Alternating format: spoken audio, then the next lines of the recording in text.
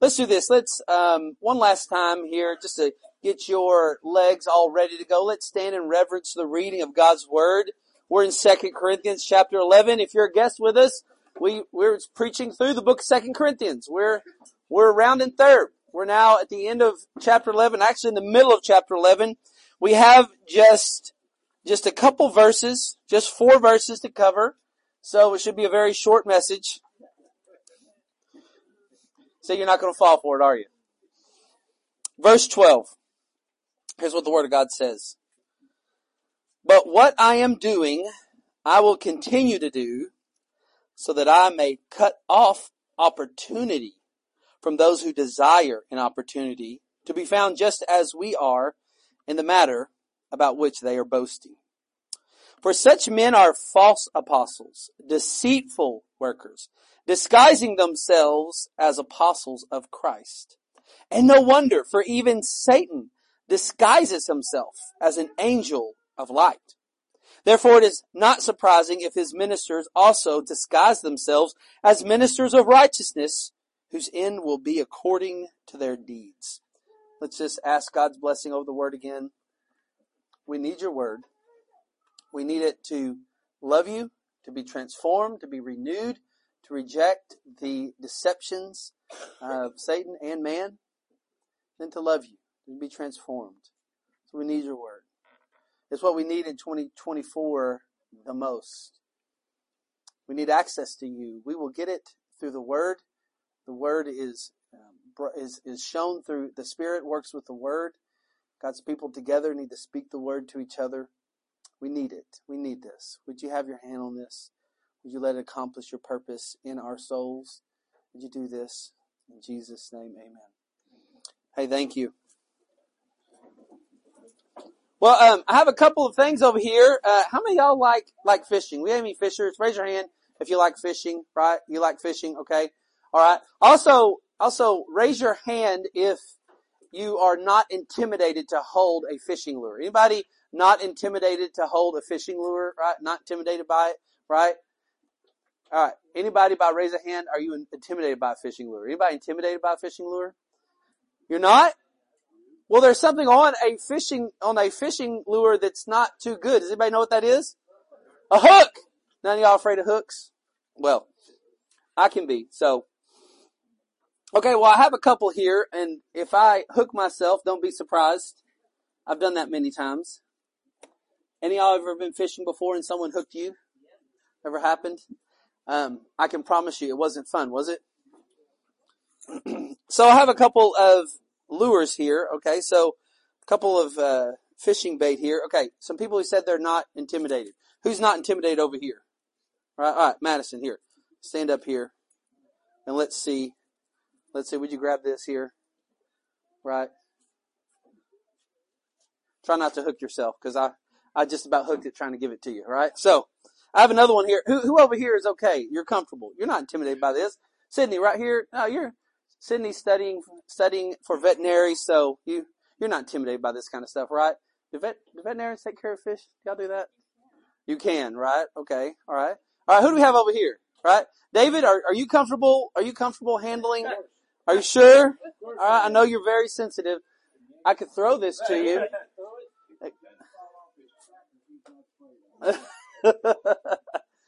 And there's one right here, I really thought was really interesting. This one, these are all from Brandon Bennett, right? So, if you take one of these, then, give it back to him. This one is a frog, and really interesting. It's kind of real soft, and you really don't, the hook doesn't really expose itself until you kind of bite down on it. I think this one's really kind of fun, right? So here's the thing. The thing about bait, right? The thing about lures like this, bait like this, the design of it is to disguise, right? That's a design. It's to create something that is disguising to a fish. So the fish doesn't know that there's a hook on the back end. It's meant to disguise. It is disguised to deceive. That's how you catch the fish. If the fish knew that something bad was lying at the other end of this piece of bait, then the fish wouldn't bite it, right? But in the end, this is meant to actually disguise and deceive, right? Now, all of you that have a lure, right? You have one of these right here. They're meant to disguise and deceive, but what's the most dangerous thing about this? Like if you just, like Madison, how comfortable would you feel if you just kind of threw this up in the air and just kind of caught it with your hand without any, would that be intimidating to do or probably not advised? Do you want to try it or you pass? How much you pay? Eternal rewards, right? That's what you would get, right? So it wouldn't be advisable, would it? It wouldn't. It's nothing that you want to flirt or play around with, right? Or David, let's say that in a sign of gesture of love and appreciation for your wife, you were just to take it and just cavalierly just kind of pitch it to your wife or pitch it to your son in the air next to you just to kind of catch, right? That probably wouldn't be a good thing, right? That would not ring in a great 2024 for you, my friend. Why is that? Or 25 or 26 or any of that. Why is that? Because this bait is meant to disguise and deceive, but it's nothing that you play around with. And why would you not play around with it? Because you realize there is a hook at the very end of it. There is something there that is to disguise and deceive, but you're not deceived. You see through it, so it's nothing to play around with. Now, there's a reason why I'm showing this to you. It will come out further and further as we get into the message, but this is how Satan actually attacks. This is how false teaching attacks. This is how false ideas get attached to our world. It's always through the idea of disguising to deceive. Disguising to deceive. And what happens many times is we bite into those things. The reason we bite into those things is because we don't realize there's a hook at the end. But for those of us that realize, it's something we don't play around with, right? And one of the things that you'll realize as we kind of go through this text, and I hope it bears out, and if you're looking for a title for the message, I've just given it to you, Disguise to Deceive. That's what we see in this text. The thing that we have to be careful about is sometimes we can even see the disguises that Satan has planted, that our own souls have planted, that the world and man's philosophies have planted. And we know there's some deception, but we even think sometimes it's okay just to play around with that deception. But you never really do that. Madison would throw us up in the air and try to juggle. Of course it'd be awesome, but one thing I've never seen in life is anybody juggling fishing lures, right? I've seen people juggle chainsaws, but what about fishing lures, right? Doesn't seem to be advised. You'll see why we're going to do that, talk about that more in the text, because the text actually talks about that kind of idea. But this is the overall scope that Satan, false teachers, all kinds of sin, the goal is always to disguise, to deceive. And at the back end, there's always a hook. And the hook hurts a lot more than you imagine. And if you've ever been hooked before, really hooked. There's something on a hook. Have you ever noticed what's on the back of a hook? Yeah. And what's that bar designed for? Not to let out, right? Not to let go. It doesn't pop out. It keeps you. It sinks in once the hook is set. Well, that's how it works in our text today. It's all about disguising to deceive. And Paul talks about this. So in our text, let's walk through it. We have 4 points here. Then Paul really, the heart of it, he's trying to get across once again to these Corinthians that there are these false teachers. He's calling them false apostles. They're claiming to be the apostles of Jesus, and they're not. They're false. They're called pseudo-apostles in the Greek. They're not. They're not God's representatives. And these false apostles are teaching the people something that they're disguising to deceive.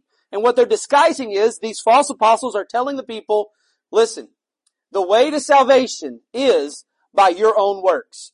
Obey the law of Moses to earn your salvation, and then you can have eternal life. Where Paul is trying to tell them, listen, although you will obey God as a result of your salvation, you're not saved by what you can do. And so there's this, they're called Judaizers, and they're trying to mix grace and man's own work and man's own ability to be a good person. That's one of the things that you'll know that you're ready for salvation when you realize you are not a good person. You are a person that deserves the wrath and judgment of God. That's what Paul was trying to fight against. Now, one of the things when you take a look at verse 12, and this is point number 1, Paul shows the difference between himself and these false apostles. Paul has no disguising or deception that he's trying to do with these Corinthians, but these false teachers called false apostles who are teaching false things. There's all sorts of disguising and deception that they're doing. But look at the text of verse 12. Paul says, but what I am doing, I will continue to do, so that I may cut off opportunity from those who desire an opportunity to be found just as we are, and the matter about which they are boasting. Now, remember, the false teachers, false apostles were teaching false doctrine, false teaching. They were, that you can earn your way to God by your own good works, right? Now, what's interesting in verse 12, what he's telling them is, they take money from you. And by the way, that's not wrong to get paid to do ministry. It's not wrong. But Paul had a policy that when he was doing ministry among the Corinthians directly to them, that because of their affluence and their ability to think that they could buy their way up into God, he wanted to make sure that they never paid him anything for doing missionary activity to them. But these false apostles and teachers come along, and here's the reason they come, because they can get paid and get paid really well. They come in and they say, Paul is not legitimate because he doesn't take any money from you guys. We do. They had to justify their greed to these people. Paul comes in, he's going to make a third visit. He's going to make a third visit, and he warns them in verse 12, but what I'm doing, I will continue to do so that I may cut off opportunity from those who desire opportunity. So he says, when I come, don't try to give me an offering for me personally. I'm not going to take it. It's kind of like this. When you have one of these lures, does it work well if I just kind of throw it out into the lake and just kind of let it sit there? That'd be kind of a bad strategy, right? What is on this to kind of make it a good strategy? Yeah, there's some kind of hold. There's something that you can put a string on so that when it's time to catch the fish, you can pull it in. Well, Paul basically comes in and says, I'm not even going to put a disguise or deception around. In fact, I'm going to cut the line. I'm going to cut the line so you know there's a clear difference between them and myself. I'm not here to disguise, to deceive you into anything. And I'll make such a clear distinction that when I come again, I'm not going to take a penny from you for myself personally. Now remember, when he comes, he'd receive an offering for the poor saints in Jerusalem, but it wasn't intrinsically, anything wasn't about him. He creates this clear difference between those who are really true teachers of God's word and true teachers of the gospel and those who are not true teachers of the gospel. So Paul says, it's going to be easy. I'm going to show you. Now, for those of you that, there are these people who are trained to notice counterfeit money, right? Counterfeit money. And one of the biggest, and you may know this, I'm sure you do because you probably heard this. Those who are charged with looking at counterfeit money, even in the past when we had more of a check society, people who could notice counterfeit checks, what was the main way that person would be trained to notice something that was counterfeit? Study the real thing, right? That's what Paul's trying to say. He's saying, you're going to know what's real. I'm going to show you what's real so you can notice something that's counterfeit. The difference is, these false teachers, they're all about what they can get from you. My ministry is really about what I can give to you and for you for the glory of God. Totally different. So Paul says, I'm going to cut off the opportunity from those who desire an opportunity. No opportunity is going to be made for this. Absolutely. I'm cutting the fishing line per se. Nothing's going to happen. There's a difference between them and me and what I'm trying to do for you. Which just brings me to a kind of a side thought. Look at verse 12. Although Paul is trying to compare himself with the false teachers so they can know there's a difference between true teaching that's from God than not. But I do see a phrase that has a great application. Paul says, so that I may cut off opportunity from those who desire an opportunity. So I just want to take a step back. In my own time of studying this text, the question came up in my kind of life and heart and thought for our church was, what opportunities for sin are we in need of cutting off in our lives this year? What inward desires, what heart change must happen for us to no longer desire those opportunities to sin? Paul here, really this is in reference to what he's doing for them, but there's a great personal application. Paul says, I'm going to even cut off the opportunity for you to stumble in this. Let's take a step back. What things in our life is it time for in 2024 to cut off opportunity for that sin any longer? Does that make sense what I'm saying? What opportunities do we need to cut off? I mean, by the way, this is how change happens. We change inwardly and outwardly. If you were to look at Ephesians 4, verse 22 through 24, there's two dual things that go on as we change in life. We put off the unrighteous thoughts and actions. We put on the righteous thoughts and actions, and God starts to do a transformation, a renewing of our heart and life through that. And many times that's cutting off the opportunity to get into those sins. But that's not enough, because notice he says, so that I may cut off opportunity from those who desire an opportunity. It's more than just cutting off those things outwardly. There's got to be a cutting off in the heart. There's got to be a desire for Christ. Now, remember, he's referencing false apostles, false teachers, but there's a great application. This is how sin works. We desire it first, then we go after it. This is why you'll see sometimes people will try to stop sin in their life by just doing outward things. That's really not enough, right? It's really not enough. There's got to be a heart change as well. It's a both and. So we see here in the text that Paul is showing them there's a difference between me and these false apostles. I've not come to disguise, to deceive. They have, and I'm going to make a clear difference. I'm going to show you something that is legitimate and real, that I'm not going to take the money from you. But I want you to notice that these guys are constantly taking money. And in fact, the only way they can justify their pilfering of you is to accuse me for not taking money. Isn't that crazy? That it was all over money was one of the biggest reasons that these false apostles and teachers used. By the way, do you think false teaching still happens today? Yeah. And guess what it's typically motivated by? Money. That's one of the things that you have to be careful of as Christians. Not all that is gold that glitters is really gold, right? Not all that glitters is gold. You have to be careful. Even in Christianity, do you know that Christianity can be very profitable? Do you know that you can sell your products and you can sell your Christianity in such a way to make an extreme profit? And there's a lot of false teachers doing that. Be careful. Be careful. Not everything that is shiny, not everything that people acclaim is of God. Now look, here's point number 2 if you're taking notes. So point number 1 is Paul shows the difference between himself and these false apostles. So there's no disguising to deceive. But now point number 2, and this is verse 13, Paul shows the strategy of the false apostles. He shows the strategy. They have a strategy.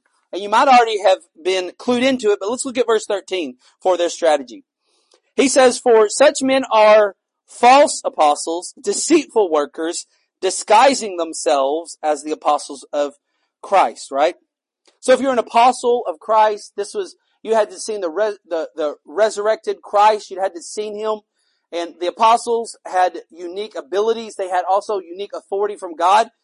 We don't have apostles like this anymore, capital A apostles. We don't have apostles who are dictating new scripture to us, received directly from God. God's not giving direct revelation through apostles like he did in the early church here. That's not happening anymore.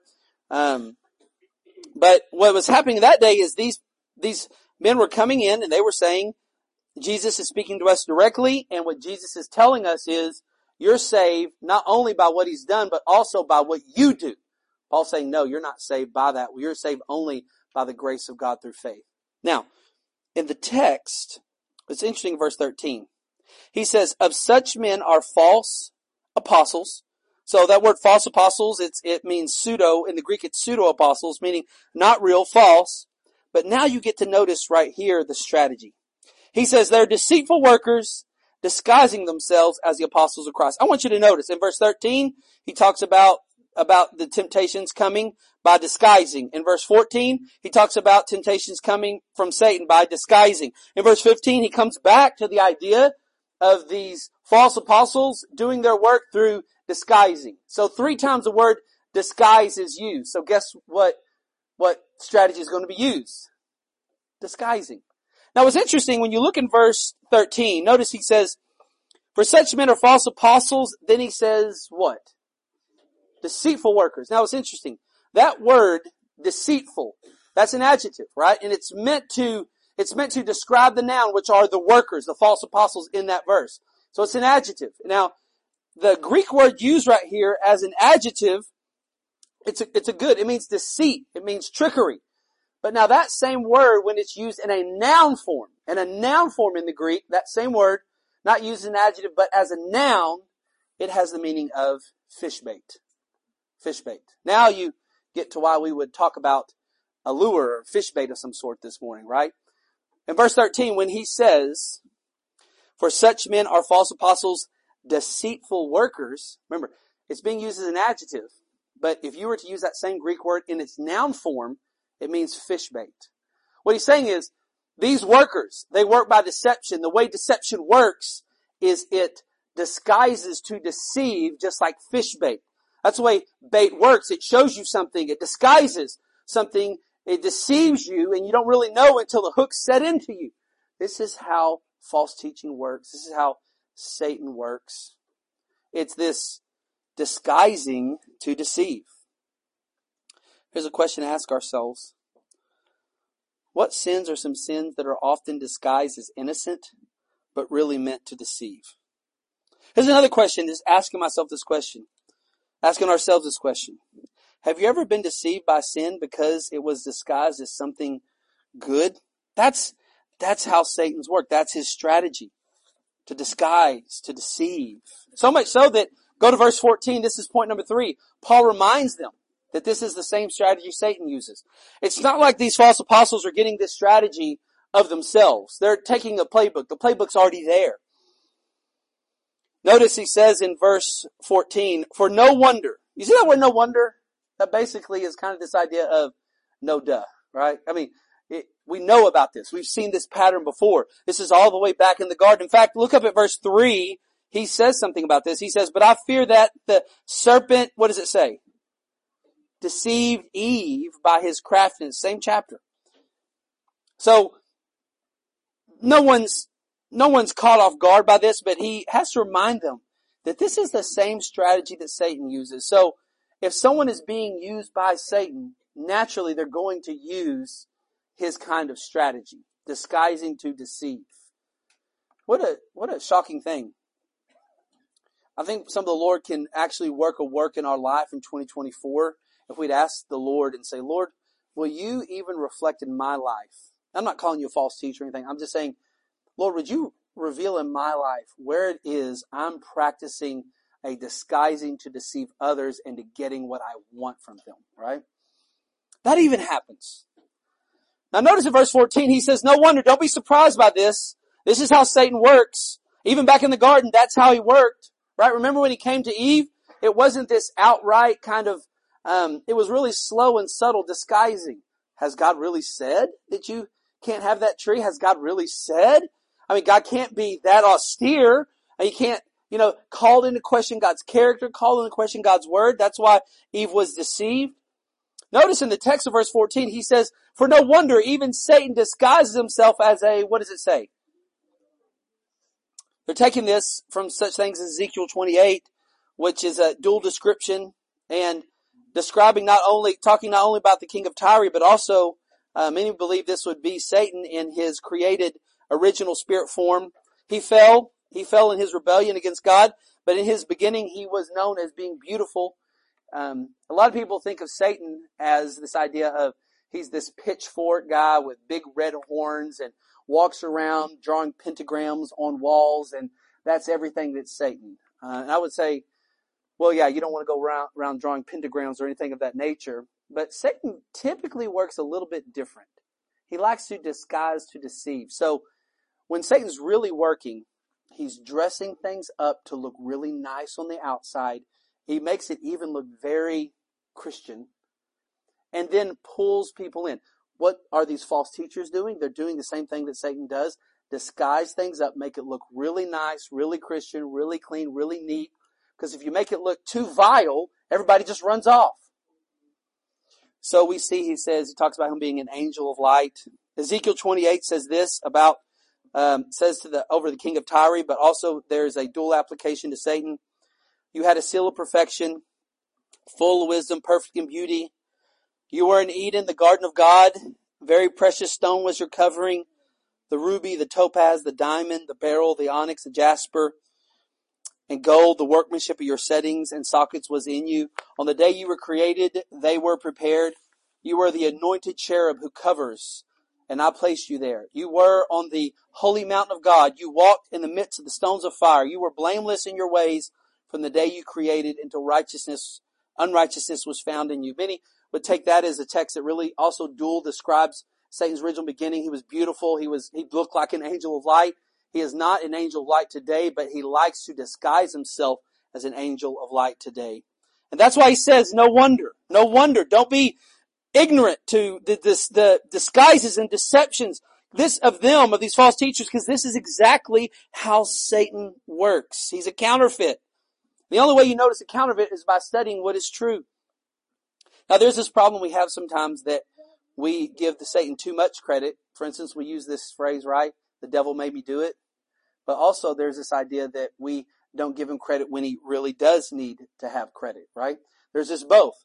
Satan is alive and well and doing things. He is a defeated foe, but he is alive and well. He's still doing work.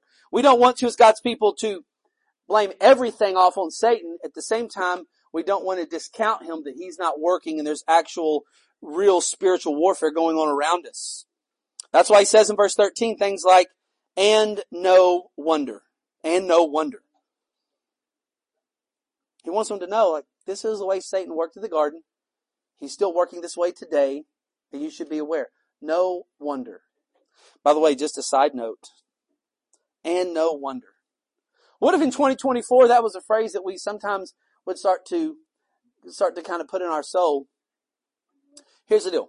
The only way you notice a disguise is you have to know the real article, right? Once again, how do you notice a counterfeit? By studying what is real. Now here's sometimes, I think, for our own souls and our own life. Many times we continually get into the deception of sin and buy into the disguise because we don't know God's Word. Like for instance, if we take a look back at 2023 and go, what did my personal worship time with the Lord look like? Just me in the prayer closet or the time in God's Word, memorizing it. What did that look like? What did my time of discipling with others look like? What did time with worshiping with my church body look like? What did this look like in 2024? And if it was meager, paltry, hardly known, then why would we ever think we could actually resist sin? Why would we not think we would buy into the disguises? I would tell you this, if your own personal devotion time with the Lord in His Word is small and minuscule and pretty much unknown, then I would say, well, no wonder you're having the thoughts you're having. I mean, no wonder that you can't get out of bed on a Monday and not have defeating thoughts. No wonder that the biggest problem that we might believe is that it's everybody else around us and not our own sin. No wonder. The very marriage that you're in, you may think, well, life would be better if I just didn't have that person. Well, if you don't have God's Word, you're going to give yourself into that. Like, no wonder. You could be married. And by the way, if you're doing this, stop it today, please. You could have the stupidest kind of verbal communication you'll ever have with your spouse, which is this: should we get a divorce, right? I cannot tell you how many people I've counseled where it seems like they constantly talk to each other about divorce and separation. How can you do those kind of things? I'll tell you why. Because there's such little of God's Word. When God's Word is preeminent, you can see through the disguise and deception of it. But when you don't have it, you just buy into those things. You bite into the lure, the fish bait really easy. So he says in verse 14, no wonder even Satan disguises himself as an angel of light. That's what Satan likes to do. He disguises himself. He makes it attractive. That's how we bite into sin. You often heard this analogy of how do you boil a frog, right? How do you boil a frog? You don't get the water to full boil. What do? You put the water in lukewarm water. Then you slowly start to turn the temperature up till it's too late for the frog. What do? You have to disguise to deceive. This is how Satan works. This is how false teaching works. This is how it works. There's things that we do in life many times that the things are disguised, but it's really just disguised to deceive us instead of hooking us. I'll give you some examples. Sometimes you could be so stressed out in life and that you kind of think to yourself, well, if I just have this substance, it'll help me. I just need something to knock the edge off. By the way, I would discourage you from ever buying this thing, but something I've discovered more and more and just my counseling of people is there's a substance that you can get in almost every convenience store now called kratom, right? There's a lot of articles coming out about it, right? You can get it. It's terribly addictive and terrible to your life. But a lot of people will start taking it because it's something that knocks the edge off.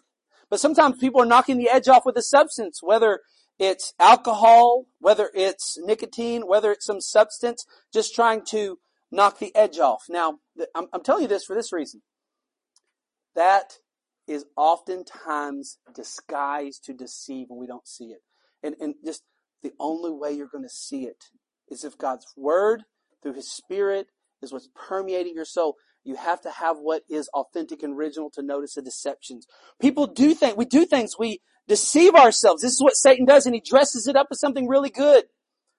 For instance, there's been so many that have fallen prey to adultery because of things like just flirting with a coworker and saying things like, well, it's just innocent. Or contacting somebody, an old friend on Facebook. That's for you old people, right? For us. Or what other millions of different apps there are, and thinking, well, this is just innocent.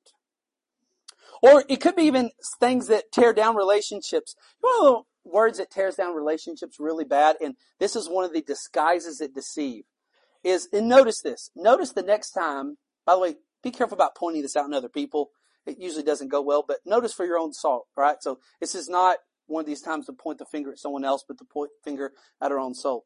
You know one of the biggest relationship busting words to use with people that you love? It's the word you never or you always. You ever heard that word before? You always, you never. Right? And now, a couple things. One is this. That's probably, more than likely, you're breaking God's commandment. You're not telling the truth. That's not true.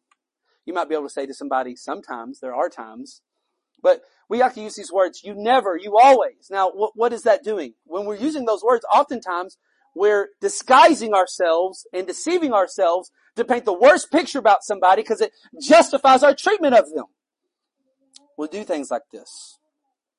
We'll even do silly things such as, I don't need to gather with God's people as the Bible has commanded me. I don't need a church. You know what I need? I just need my Bible and preaching podcast. Praise God to have a Bible in my hand, and any morning, any day, any afternoon, I can find great preaching. But it never actually takes away from the gathering of God's people together. Now, the reason I say that, I know you're like, well, we're here, Nick. Why are you even talking about this? Like, reach to the choir. Because I just want to point out, that is a disguise to deceive. Here's what happens with most of the people that I've noticed. In fact, I talked to one last night, that a lot of times what happens in life is you kind of get this idea of like, ooh, life's busy. Like, I got things to do. I got ball for my kids on the weekend, or man, I just got work on Sunday, or I just got all these things I got to do, or these things I want to do. And the thought will be, well, I'm reading the scriptures and I'm listening to really good things during the week, and God's okay with it. And here's what happens to most of those people. They don't realize that is a disguise to deceive them, that idea. Those are good things. What usually happens is at some point, people get vulnerable, right? And at some point, those vulnerable thoughts don't get counteracted unless God's people are in their life. And what happens, those people start to get to a point of discouragement and aloneness, and they're kind of living in this land of exile, and they will think thoughts that aren't true at all, but they'll convince themselves. This is what I love about a couple years ago when we had the COVID time. I didn't like the COVID time, but here's what it did teach many of us, that what happens when you actually are siloed from people, it's actually really not good for you. Right? There's actually thoughts that you're going to have that aren't really thoughts that you should be having. But these are disguises to deceive us. Even there's other things we do. Sometimes we even do this now. You'll see even people do this who maybe are going into the dating world, and they'll go ahead and they'll start living with someone outside of marriage, or they'll start dating someone who's not even a Christian, and just kind of they'll buy into these deceptions to deceive. Deceptions such as, you know what, it's okay for me to date a pagan because if this relationship goes forward, I'm so godly and so holy that they'll just become a Christian because I'll be such a light of Jesus to them. Right? Catch the sarcasm, right? Disguise to deceive. Right? That's how it works. This is Satan's way. Often everybody thinks that Satan's waiting around underneath your bed, or, just to kind of grab your ankles y'all thought that when you were little, right? Yeah, you didn't want to step off the bed for fear that he was going to grab you. Am I the only one that thought that when I was little? Some of you might be thinking, I think that still now. I get off the bed and I start running, right? As soon as I wake up in the morning. Many times we think this is how Satan works. No. Satan likes to present a good picture. He likes to dress it up. He's an angel of light. He presents it as a good thing until the bait is set. A couple weeks ago, y'all might have heard about this. Did y'all hear about this Satan club that's going on at Cordova, one of the Cordova elementary schools, right? And it's kind of like, what in the world is going on, right? What's interesting is, by the way, I'm not denoting that this Satan club is being led and run by Satan and his followers. So, not denoting that. But if you read the description that the Associated Press put out, it almost they almost capture some truth of how Satan works. He disguises to deceive. So let me read this for you from the AP article. It says this: an after-school Satan club plans to begin offering activities to children at a Tennessee elementary school following Christmas break. It actually is happening January the 10th in Cordova next January. The Satanic Temple of Memphis plans to host a club at Chimney Rock Elementary School in Cordova. News outlets reported. It will begin meeting on January the 10th in the school's library and run through the spring semester according to an announcement Tuesday posted on social media. A flyer about the club says the Satanic Temple. Now what I want you to notice. By the way, Satan usually doesn't work by flashing the headlines of like, here I am, here's what I'm doing. Remember, his goal is to disguise, to deceive. However, notice inside what they're trying to describe the club, and I want you to notice disguise to deceive. So let me read for you what the Satanic Temple says. A flyer about the club says the Satanic Temple is a non-theistic religion that views Satan as a literary figure who represents a metaphorical construct of rejecting tyranny and championing the human mind and spirit. Now, to us who can discern God's word, we can see through the disguise. But for those outside of Christ, they can't see that. They just think like, oh, okay. So, just a literary figure. Okay, I get it. No big deal. It goes on to say this. It says it does not attempt to convert children to any religious ideology. Yes, it does. But that's how they describe it. But offers activities. Notice this. Look how sanitary this sounds. So sanitary. It's really just disguising to deceive. It's really just designed to emphasize a scientific, rationalistic, non-superstitious worldview. Now, it seems so sanitary, but that's how Satan works. Now, oftentimes, I'll be honest with you.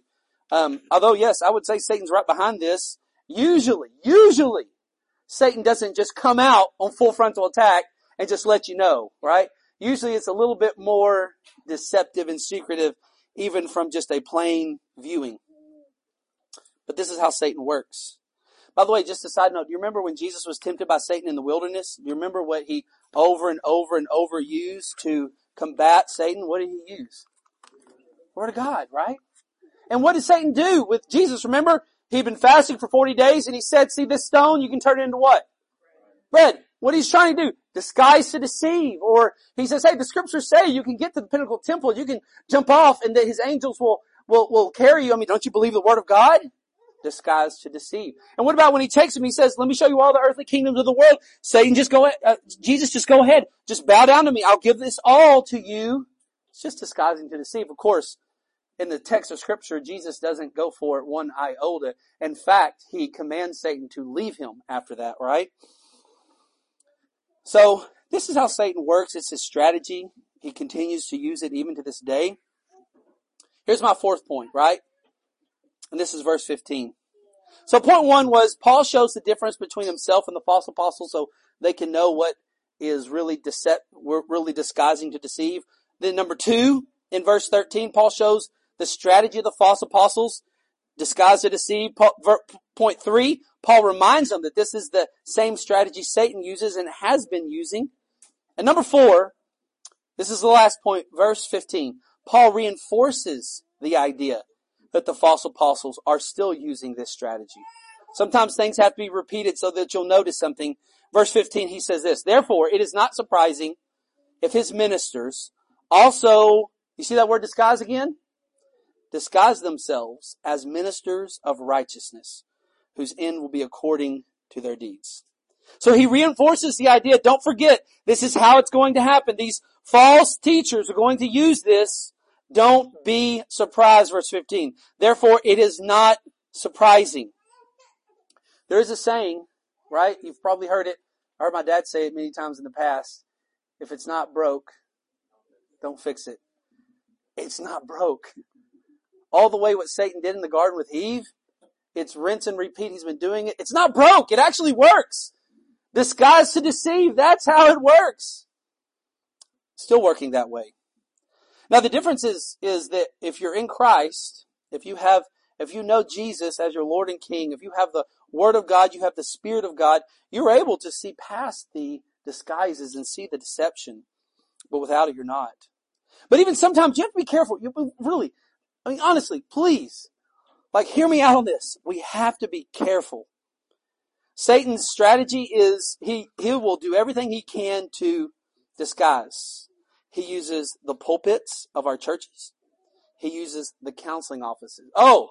He uses the counselor as one of the primary ones. He uses the bookshelf of our Amazon cart. He uses the ideas and philosophies of man. He even uses what I would call pseudo-diagnosis sometimes. For instance, I'll give you one, and you probably heard me talk about it, but I think it's just one more example of a disguise to deceive. If you talk to any counselor today, I'm telling you, almost weekly, I'll hear a discussion about this. There's something that has kind of been created over the last few years called the narcissistic personality disorder. You ever heard of that? You might be saying, yeah, that's me, right? Narcissistic personality disorder, right? By the way, that diagnosis from the Diagnostic Statistical Manual given by psychotherapists have actually resulted in a tremendous amount of divorces to this day. Well, it's what happens. Spouse is unhappy with their spouse. They go to their counselor. They talk about their spouse, and their counselor's first response typically is, oh, well, your husband has narcissistic personality disorder, right? Man, you got to get away from that guy.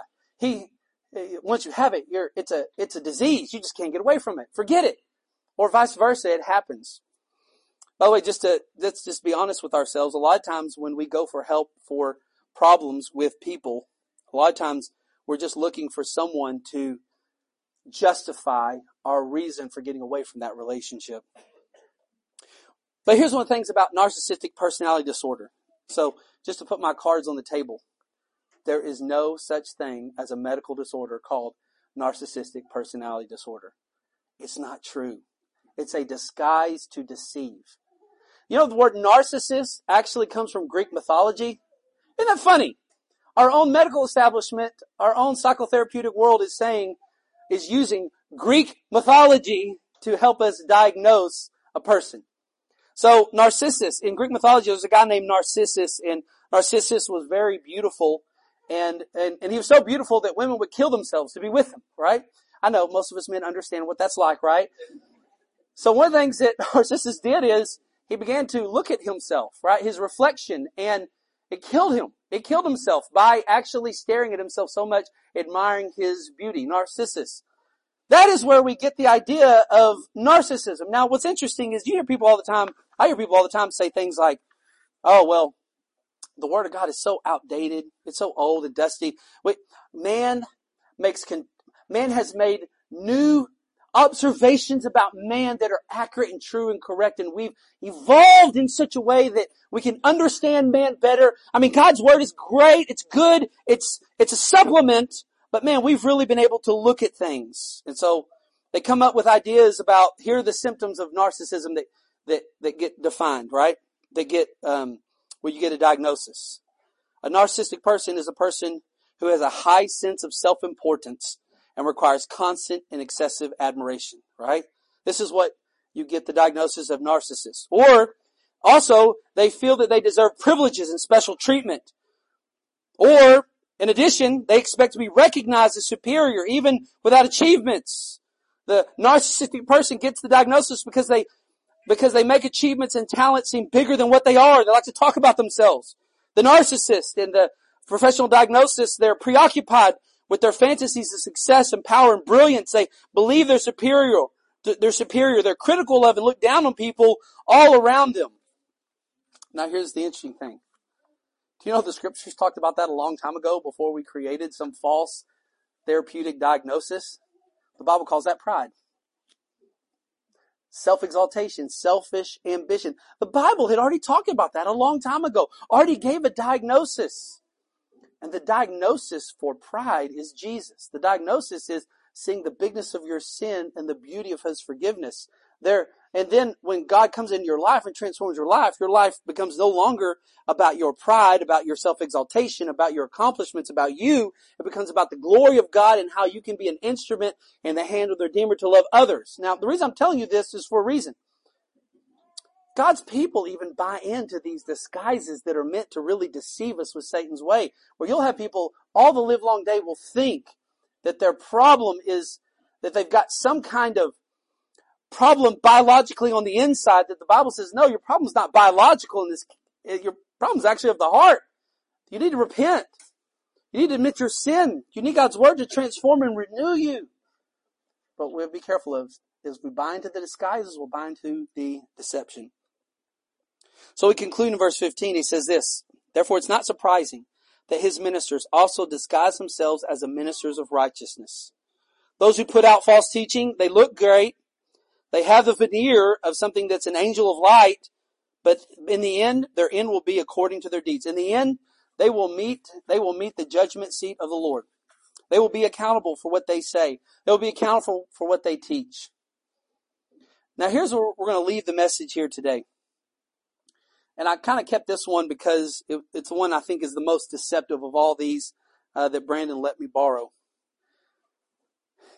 For God's people, for us, for 2024, could we ask the Lord, what are the ways that what are the disguises that have been existing in my world? What are the disguises that I've even bought into, that have deceived me, that have set their hooks?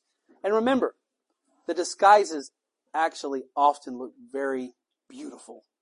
What are the thoughts that you've been believing about other people? What are the things that you've been thinking in your own heart and soul and mind?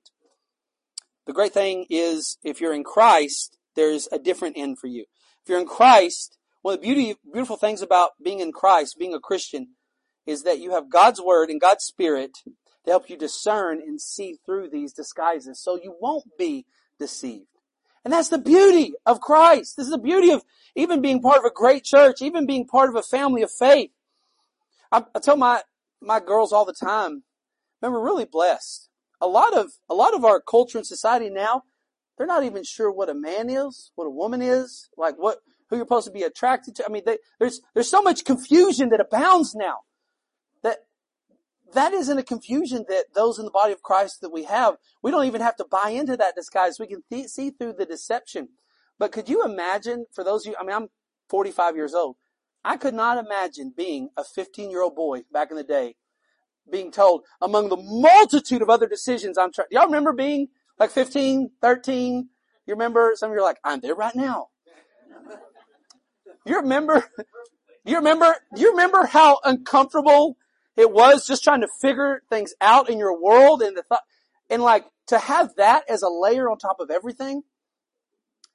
Man, if you've got parents who love the Lord, who've been raising you to love the Lord, man, thank the Lord. There's so much good that comes from God's Word and God's people.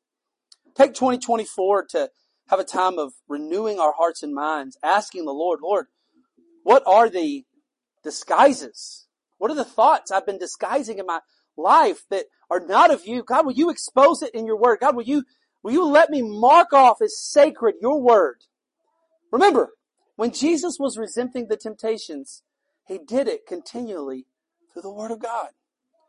Would you stand to your feet? I'm going to have a time of praying for us, and we're going to pray and then sing a song to the Lord. And as we sing this song, we'll be passing out communion to take it together.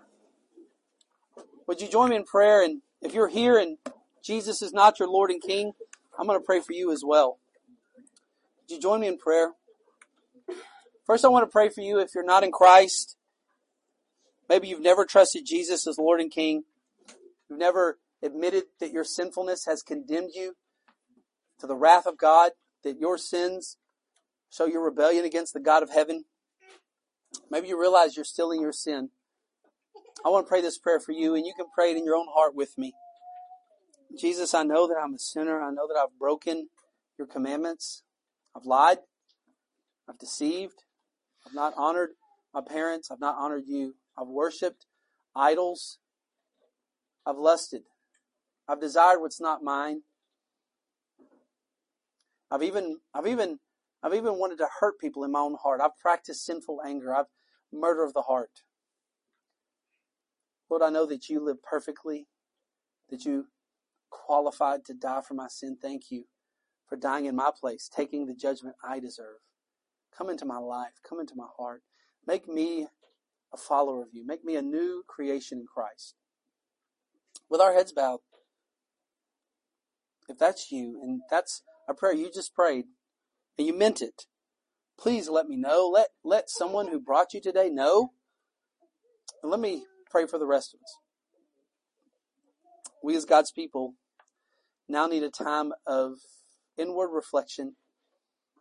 Would you help us to see what disguises have been happening in our own life? Let us take the Lord's Supper with a sincere heart. Some of us may not be able to take it in the moment because we're now realizing what disguises are there. There may be some of us that need to take it because now we're repenting even in the moment. We're ready to repent. We need to remember the life, death, burial, resurrection of Jesus. We need to remember this as we take communion. So God, do that. Help us.